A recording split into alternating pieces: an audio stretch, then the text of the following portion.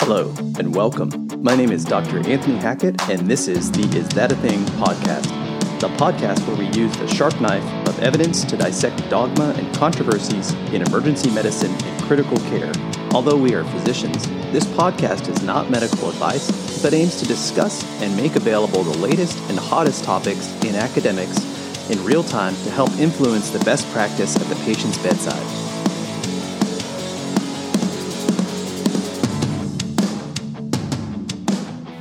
Hey everybody, it's Anthony Hackett here with Mike McDonald hosting another episode of Is That a Thing? And today we're going to talk all about aspirin. Mike, how you doing, man? Good. Thanks for joining me here. We had a debacle with this podcast, so we recorded this entire podcast and then it just recorded Mike, which was beautiful, but of course didn't make any sense. So we're re-recording. We've come in with some new information. We're really happy to be joining each other here and talking about this. Give us a little more time to dig into some interesting stuff about aspirin. I think it's going to be an interesting cast. Yeah, as excited as I was about being solo on the podcast, I think it'll be better. Partly because I think what we just discovered, what we just talked about, some of the new information that we looked up since we recorded the first time is really interesting and I think will be helpful to a lot of people. Totally agree, man. And the reason we picked aspirin is because it's just such a common drug. And I think part of the ethos of the show is we like to do things that we sort of take for granted and we just give and don't think about it. And I think aspirin is really kind of one of those things that stands out to me. We're just giving it to people, give aspirin, give aspirin, give aspirin. Everybody's on aspirin. Like, should we take it? And then the thing that made us come to this podcast and talk about what's going on is when the American Heart Association came out and said, don't use it for primary prevention anymore. And I thought, wait, what? So that's kind of what got us digging into it, right? Exactly. And if you think about it, it's the world's most commonly used medication. I wouldn't say drug maybe, but medication. Yeah. Non-party drug. Right. So it's something, I mean, this is part of our practice every day, right? I mean, we're giving this to several of our patients every single shift. And so there's a lot of interesting background when you dig into it. Right. The way it works is interesting. And there are a lot of interesting questions, I think, that we can dig into, like do NSAIDs. If you have an allergy to one, do you have an allergy to all of them? Things that always just kind of irritated me in practice because you kind of think you know the answer, but I think digging down into it is going to be really helpful. Totally. And I think that's a little foreshadowing for our next podcast in the series. We actually had to split this up because originally it was aspirin and NSAIDs, and come to find out the history and story of aspirin is actually really kind of intense. And it took us a lot longer than we expected to get through aspirin. And so we're going to do NSAIDs separately, and we'll come back to this as a theme, sort of like our contrast thing. So that's coming up, but we're not quite sure when. So we shall see. To be determined. Cliffhanger. To be determined. Exactly. So right. I think starting this thing about aspirin, just to refresh everybody's memory, I would go back through a little bit of the physiology of aspirin and how NSAIDs work. So remembering that non-steroidal anti-inflammatory medications, basically what they do is they interact with the arachidonic acid cascade, you probably remember from medical school, which basically takes membrane lipids in the cells upon inflammation and breaks them down. And so I'll kind of just nutshell this for you guys. Basically, once you have inflammatory response, you have the membrane lipids in the cells, and cyclooxygenase basically breaks those down in the arachidonic acid cascade. And on the other side of that cascade is the leukotriene cascade, comes from the cell membrane itself as well. And that's what causes allergies. And that's one of the reasons why kids with asthma actually can have worsening asthma when you give them aspirin. Because sometimes if you shut off that COX on the other side, so it's like COX and then the leukotrienes, those are two different pathways. If you shut that off, those kids will actually develop worsening asthma because all of that energy gets shunted into that leukotriene pathway, which is really interesting, actually. So sort of important to note when you have a history of asthma. Yeah, and I'm glad that's interesting to you because you dig deep. I think the stream of consciousness really flows nicely. Yeah, well, really that doesn't even have to do with aspirin yet. So going on the other side, we have the cyclooxygenase enzyme, which is what NSAIDs inhibit. And that enzyme basically facilitates the production of prostaglandins, which have a variety of housekeeping functions, including GI, renal, all the bad things that we get upset about using NSAIDs for. And then the second one is pain and fever homeostasis. And there are a variety of different prostaglandins, but that's basically what we're doing when we're giving aspirin or an NSAID, is blocking that and preventing that from causing pain or fever. And another little side note, which you're going to love, the whole thing when moms bring their kids in and they say, man, I gave him Tylenol or I gave him Motrin and his fever went down. And then when his fever went down, he woke up a little bit. And that actually is true because prostaglandin D2, which is one of the ones in the cascade, actually makes kids sleepy when they have a fever. So if you take the fever down and kids wake up, that's a normal response, which is really interesting. Right. And also interesting that the fever causes some somnolence, which is normal because every parent comes in and tells you how lethargic their kid is. And you wouldn't believe my 2-year-old, he's usually a really active kid. Well, okay. So is every other 2-year-old on the planet. Right. I believe you. Yeah, you're not alone, lady. Okay. Yeah, exactly. Yeah. Enjoy it while it lasts. Yeah. Exactly. I do, yeah. Exactly. And when my kids have a fever, I intentionally don't treat because I enjoy it while it lasts. Yeah. Oh, look, you're actually laying down quiet for a change. Like, yeah, exactly. Exactly, man. So yeah, I found that really interesting. And we don't want to dive too deep into the NSAIDs, but one of the things we didn't realize is that depending on what you read, there are different subcategories of NSAIDs. Aspirin is its own subcategory. They all have sort of a similar central ring structure, but their side chains are quite different. So you've got the big ones are the acetic acid, which includes Toradol and indomethacin, and then the propionic acid, which is like Motrin and naproxen. And those guys are like pretty different in their side chains. And so when we talk about NSAID allergy in the next podcast, we'll get into that a little bit more. But aspirin is its own thing. So they basically are different based on their structure. But you kind of looked, Mike, into the history of aspirin, and man, what did you find? It was fascinating. Right. So while the pathophysiology really geeks you out, I get into the history of it. And I find this really interesting. Not only is it the world's most commonly used drug, it's also maybe the oldest drug known to have been used in the past. So as far as 1534 BC, the ancient Sumerians were chewing on willow bark. Yeah. And different people, groups from different parts of the world that even didn't contact each other, they all kind of figured this out. And it's not really well understood kind of how they did, but maybe they just were so bored or I don't know. Chew some bark. They would just chew on the tree the bark of different trees and see what happened. Well, it's interesting because, I like food, right? So I kind of like the history of food, and I also like trying different alcohols, not at work, but at home. And one of the things I got into recently was like Amaro, like bitters cocktails, because it's not popular in the US, right? It's popular in Europe. And on a trip to Italy one time, I was trying some different ones there, and I thought, why don't we have these here? But when I was looking into it a little more, actually those Amaros, those bitters, that taste in our body is actually something we always want to spit out. And the bark of these trees is bitter. And some people hypothesize that some of the early medicine men or shamans or whatever they were back then probably were using bitter things and thought this is medicine, and they would use them as digestives or things like that. And that is kind of probably how that came about, is what it sounds like, is that they use these bitter things like willow bark as medicines, which is interesting. Right. And it seems like it's just common to humankind to figure that out, because, people in South Africa, people in Europe, Native Americans, like they all have figured out that willow bark is a pain reliever and makes you feel better. And not just willow bark. There are like plenty of different types of shrubs or hedges that contain salicylic acid, or it's actually salicin, which is the active ingredient in willow bark, and a few others. So it's interesting that they tried different things. And so that's kind of where it came from first, and then was developed in Germany. And that whole story in itself, how it became a drug that we use in the late 1800s from this willow bark. What did you find out there, man? Well, this is also really fascinating. So Bayer was one of the first companies to intentionally try to chemically create medications.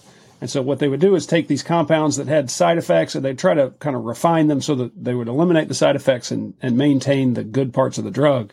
And so with salicin, one of the things they were doing, it was really irritating the GI tract, and it was unstable. So they were trying to find a stable form that was not irritating, and so they just kept trying to chemically mess with it. And this guy, Felix Hoffmann, figured out that if you can acetylate the compound, it becomes stable. Right. Right. And that's where acetyl salicylic acid comes from. It's the acetylation of it that makes it stable and also is much less irritating to the stomach. And so he's the guy that actually discovered the drug. There's some controversy because of kind of the way that Bayer was structured. He had a boss. His boss had a boss. There was some controversy about who actually discovered it. But he's the guy that is, I think, most often given credit for actually creating it. I know there's some debate about that. It depends what you read, because this Hoffman guy was a German guy and his boss Eichengrün was Jewish. And if there's a lot of literature that points towards actually Eichengrün was the guy who told him, hey, go do this, try this. But he lost credit for it as they went into World War I, World War II, because this happened in like 1880, 1890. And it was interesting because they were actually isolating their salicin from a plant that actually gave aspirin basically half of its name. So it's called spirea. It's like a kind of a bush. It's called meadowsweet. And so when he created acetyl salicylic acid, the word aspirin is actually the acetyl, like you said, and spirea. So aspirin, that's where it came from. And so he basically synthesized that, but under the instruction of his boss is what it sounds like, but we don't really know. So there's quite some debate about it. But interesting about Bayer, they actually were creating drugs from aniline dyes. And this was kind of a one-off. They were like, let's try this plant product. And they would create later the first sulfa drug. And that was a book that you and I had both read called The Demon Under the Microscope, which is really interesting. And that was created from an aniline dye. So the first sulfa drug was kind of a reddish color. And so they were trying to create things from these dyes. And their big product was dyes. And actually their logo, I looked into this a little bit. This is really interesting. It used to be like this lion with a kind of a caduceus logo, because they were really a dye company and then became a medication company later. One of their employees basically sketched out, they couldn't fit that logo onto a box. Basically, it was too many words, because Bayer is actually only one part of the entire name of Bayer company. So he just wrote Bayer and a cross on a piece of paper and was like, that kind of looks cool. And they were like, let's print that on aspirin so people don't counterfeit it. Because at that time it was like these fancy cancer drugs are now. Like that was the drug. So they didn't want people making fake aspirin. So the Bayer logo became famous because of aspirin itself, which is interesting. That is kind of fascinating. And this was their first big drug. This was their breakthrough drug. Interestingly, 10 days after they discovered this, synthesized aspirin for the first time, the same guy, Felix Hoffman, in trying to find a less addictive form of morphine, synthesized heroin for the first time. For coughs. And so they use it for coughs, right? That's right. That's right. Yeah. So it's interesting. And then in pursuit of a less addictive form, he found the world's other most common drug. Yeah, to help people not be addicted to morphine, which didn't help at all. So that's right. As we found out. Right. It was a big 2 weeks for that guy, though. Yeah, definitely. He went from picking plants in a field and then to creating heroin. So, I mean, it's really an interesting thing for him. Right. Well, what I find most so basically kind of ironic about the whole thing is that neither him nor Eichengrün ever made $1 off either of those drugs. It was their boss, who actually had discredited aspirin as a waste of time, is the only one who ever made money on it, and he made a fortune. Yeah, which is, I mean, that's, I guess, corporate medicine in the 1890s is the same as corporate medicine today. So that's right. It's very reassuring to me. So some things never change. Some things never change, man. But interestingly, this drug was really used primarily for pain control. Like they didn't have any other options until 1960 or 1961 when ibuprofen was created. And like thinking about ibuprofen, when you write a patient for ibuprofen, they're like, ibuprofen. But in the 60s, this was the drug for pain control. That's all we had. We had opiates, ibuprofen, and aspirin, basically.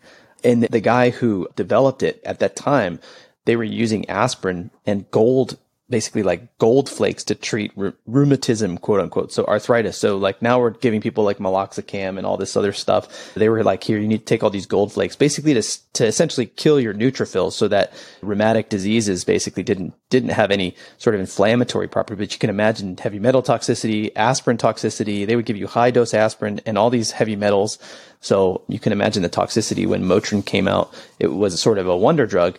But aspirin then later sort of developed into this role as an antiplatelet agent in the late 60s, especially as the knowledge about acute coronary syndrome sort of developed over time. When we started using an acute coronary syndrome, and at first we recently were discussing this. I just gave a talk on acute coronary syndrome, and the first time any kind of lytic was ever used was in the late 70s in Russia, actually. And before that, they would like give you aspirin and let you lay in bed for 30 days and say, well, if you make it out of this, you'll be all right. So that was all we had at that time. So we've come a long way in less than 100 years. And aspirin has been a major player in that situation. And now here we come back to what started this whole thing.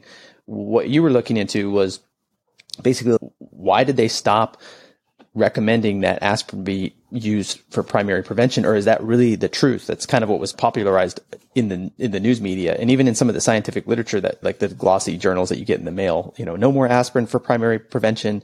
But it seems like that might not be a thing, right?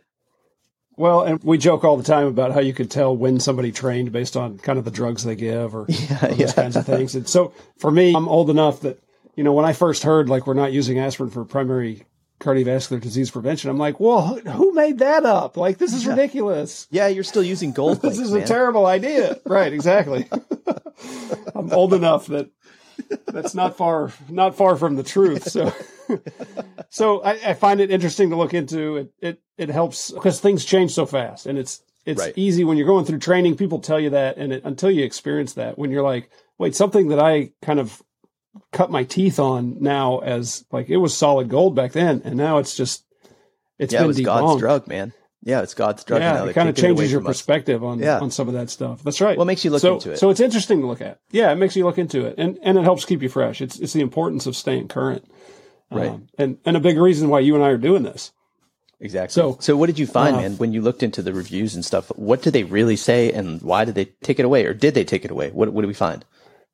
Yeah, so basically, as common as aspirin is, I think a lot of us, and even patients, they just think of it as kind of a harmless drug. And if you really look into this, that's right. Like anything else, if it's natural, it's got to be good for you, right? Yeah, so exactly.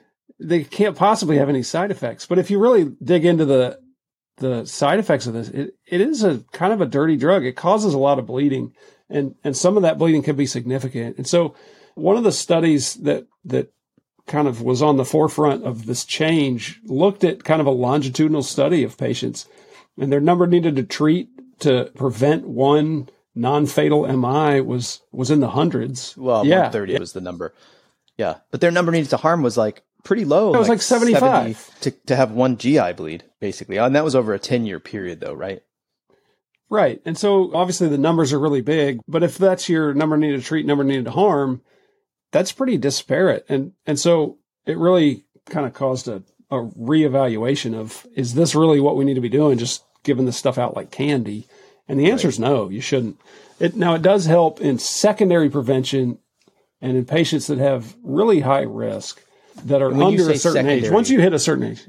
Right. You say secondary prevention. We should clarify that primary prevention is saying, okay, you are 50 years old and we want to prevent you from having a heart attack or stroke. Secondary prevention is you have what we think is probably ACS, or you have chest pain. We or EMS gave you an aspirin to prevent you from having worsening coronary artery thrombosis, or you had stroke-like symptoms. We're giving you an aspirin. That's secondary prevention. And that is a completely different story from primary prevention, right? Absolutely. Absolutely. Because once you have coronary cardiovascular disease, then it kind of changes the game, and it changes that dynamic of number needed to treat, number needed to harm. Right, because basically what had happened was a lot of primary care doctors were giving people aspirin once they hit the age of, say, 50, because of the old guidelines basically said, between the ages of 50 and 70, aspirin is indicated for primary prevention of stroke. But what they changed now is they changed the age range. And if you look at the USPTF guidelines as well, they say that aspirin is really, don't use it if you're less than 40 or over 70. But in patients between that basically 40 and 59 age range, if your 10-year coronary artery disease risk, or we can call it cardiovascular/stroke risk, is greater than 10% based on your risk factors, then the risks of bleeding are outweighed by the risks of not using aspirin, right? Right. And I found it interesting because it's a little bit counterintuitive to me. You would think the older you get, the higher risk, right? For every disease, we talk about, the extremes of age. But this is one where the older you get, actually, the benefit decreases because your risk of bleeding gets higher as you get older. Right. And that was really from this seminal trial in JAMA, which showed that patients between 40 and 59 had the highest benefit from aspirin with the lowest amount of adverse events. And as you get older, like you said, you just tend to have more and more bleeding events. And actually, when they looked at like these meta-analyses of all this data, they found that aspirin prevented non-fatal MI and non-fatal stroke. So what we define as MI might be a little elevation in troponin or a TIA, but it could be life-changing, right? But it didn't have a mortality benefit. So I think what they're trying to do is capture the time period that you are a functional sort of contributing human when a stroke or a heart attack may cause you to not be that way. And then as you get older, the risk of bleeding increases pretty dramatically as you get older. And so I think that's what they were trying to eliminate, was that risk. Is that right? Right. And we've all seen the octogenarian that's having a STEMI that doesn't go to the cath lab, right? Because exactly. They already can't move any extremities, and the risk just of the cath is greater than the benefit. And so the data gets skewed when you start as you get entering older. into that population. Right. Yeah, and one of the things that we had discussed earlier was that you found a paper that showed that the risk of GI bleeding or major GI bleeding was almost 60% with aspirin for all comers for a 100,000 patient study, that study we talked about, and that the odds ratio for intracranial hemorrhage, symptomatic or non-symptomatic, fatal intracranial hemorrhage was almost 1.5 times higher if you use aspirin. And that does increase with age, just like anything else, right? And so that's why they took this off the table. However, for primary prevention, that we don't do it except if you have risk factors, your risk factors are greater than 10% and you fall between that 40 and 59 age range. But for secondary prevention, we still recommend it, actually. And interestingly enough, we had another question that we actually just were discussing earlier today. When you have a patient who's on a DOAC, and we have so many patients on DOACs, or what we used to call NOACs, now they're not new anymore, but they come in with chest pain or they come in with stroke, do we give that person aspirin? What do we do? Because we're talking about all this bleeding risk. Should we not give them aspirin?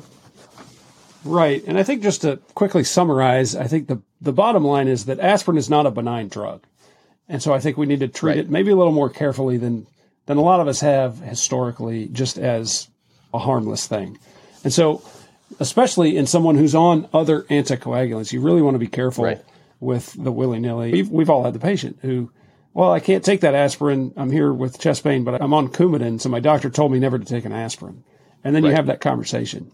And what we found out was actually, I think, very interesting.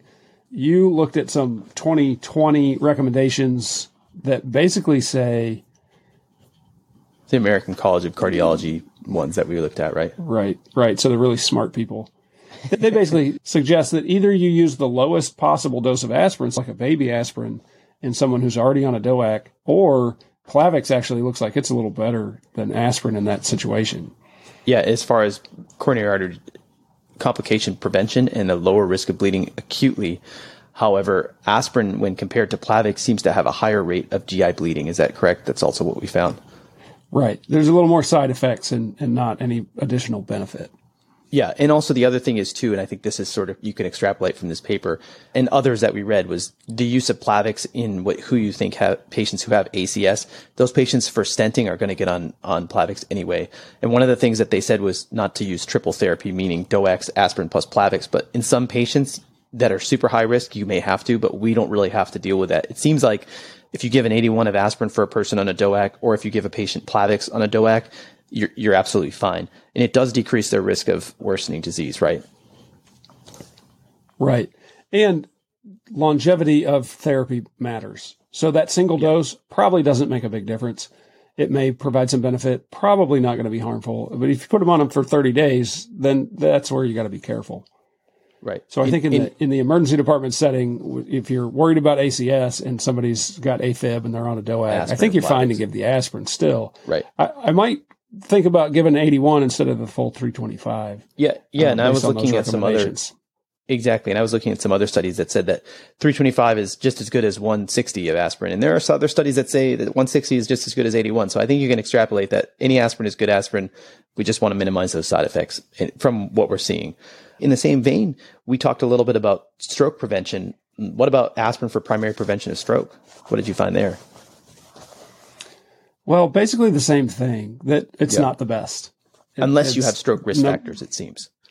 Right. Right. Unless you're very high risk, primary prevention, it's just not very good. I found a more interesting question, and maybe this is a settled thing for everybody else, but every time I push thrombolytics in stroke, I think, what about aspirin? Maybe I should give that. Well, and sometimes they get aspirin in EMS, right? And then we're like, man, like, what do we do now, right? Like, right. It's not what do I do? It, what does that mean? Makes me worried. Yeah. So what did you find about that? Well, there are a couple of papers, and this pretty well is a settled thing. I just hadn't looked at it before that carefully. Aspirin has worse outcomes across the board, increased mortality, no additional benefit, and increased bleeding risk. So when the given two in together combination are not lytics. good. When given in combination, right? Yeah. So that's why, the protocols usually define don't give aspirin for 24 hours after you've given lytics. If you have the alternative, don't give them before either. Right. Exactly. And then it's sort of on the same stroke page, aspirin and AFib. Remember this? Like when we used to be like medical students, residents, and you would have like an old school doc be like, well, let's just give them aspirin because Coumadin was such a pain in the butt. So they put these people on aspirin. But it seems to me that from what we looked at, aspirin doesn't really do anything in AFib. So we really shouldn't even entertain that. Even maybe it makes us feel better about our low, like Chad's Vasc patients, but I don't think it really even does anything. Did you find anything different? Yeah, that's basically it. I mean, I think at best it showed a trend toward improvement, but nothing statistically significant. Now, the only exception really to that is the patient that's at very high risk, the old grandma that falls down all the time, that the risk of being on a stronger DOAC or something is right. You don't really have a choice, but it's not nothing. Yeah. And even in that AACC guideline, they said if you have primary cardiovascular disease and you're on an aspirin and somebody puts you on a DOAC, that it's probably okay to take away that aspirin and just keep that person on a DOAC. However, since the risk of them having a rethrombosis on a blood thinner is pretty low, but if they are having one, adding aspirin in the acute phase is appropriate, right? Right. Cool. And I think that's kind of like, we kind of like beat that to death so we can bring it back around and sort of summarize. So I'm going to throw it out at you and ask you a few things and we'll just summarize it. So is that a thing? So aspirin, fascinating drug. We can agree that aspirin is a fascinating drug and a really interesting drug historically and sort of encapsulates the entire history of medicine into one little stamped pill, which is kind of neat. But aspirin for primary prevention of cardiovascular disease, is that a thing? Not a thing. Unless you're super high risk and the right age. And the right age. Aspirin for primary prevention of stroke? Not a thing. What about colorectal cancer? We didn't really talk about it, but super high risk. But it does, and you have to take it for like 20 years, actually, which was fascinating. So you have to take it for 20 years, every single day for 20 years. I'd rather have a GI bleed than rectal cancer, but that's besides the point. So maybe these people are getting colonoscopies because they have GI bleeds and someone's like, you have colorectal cancer. So aspirin for primary prevention of that doesn't work. Yep. And you said stroke, not a thing. What about giving aspirin when someone's on a DOAC and you think they have ACS? Again, it depends on your risk. If you think they're super high risk, if a one-time dose is a thing, if you're going to be longer than that, be careful. Probably minimize the dose or look at Plavix instead. Plavix is probably better, right? But for secondary prevention of ACS, patient presents with chest pain. They're not on a DOAC. They've got chest pain. We still give them aspirin, right? That's still going to be a thing. It's probably not going to go away. Right. Awesome. Cool, man. Well, awesome, dude. Thanks a lot, man. Thanks for joining us. Yeah, thanks for having me.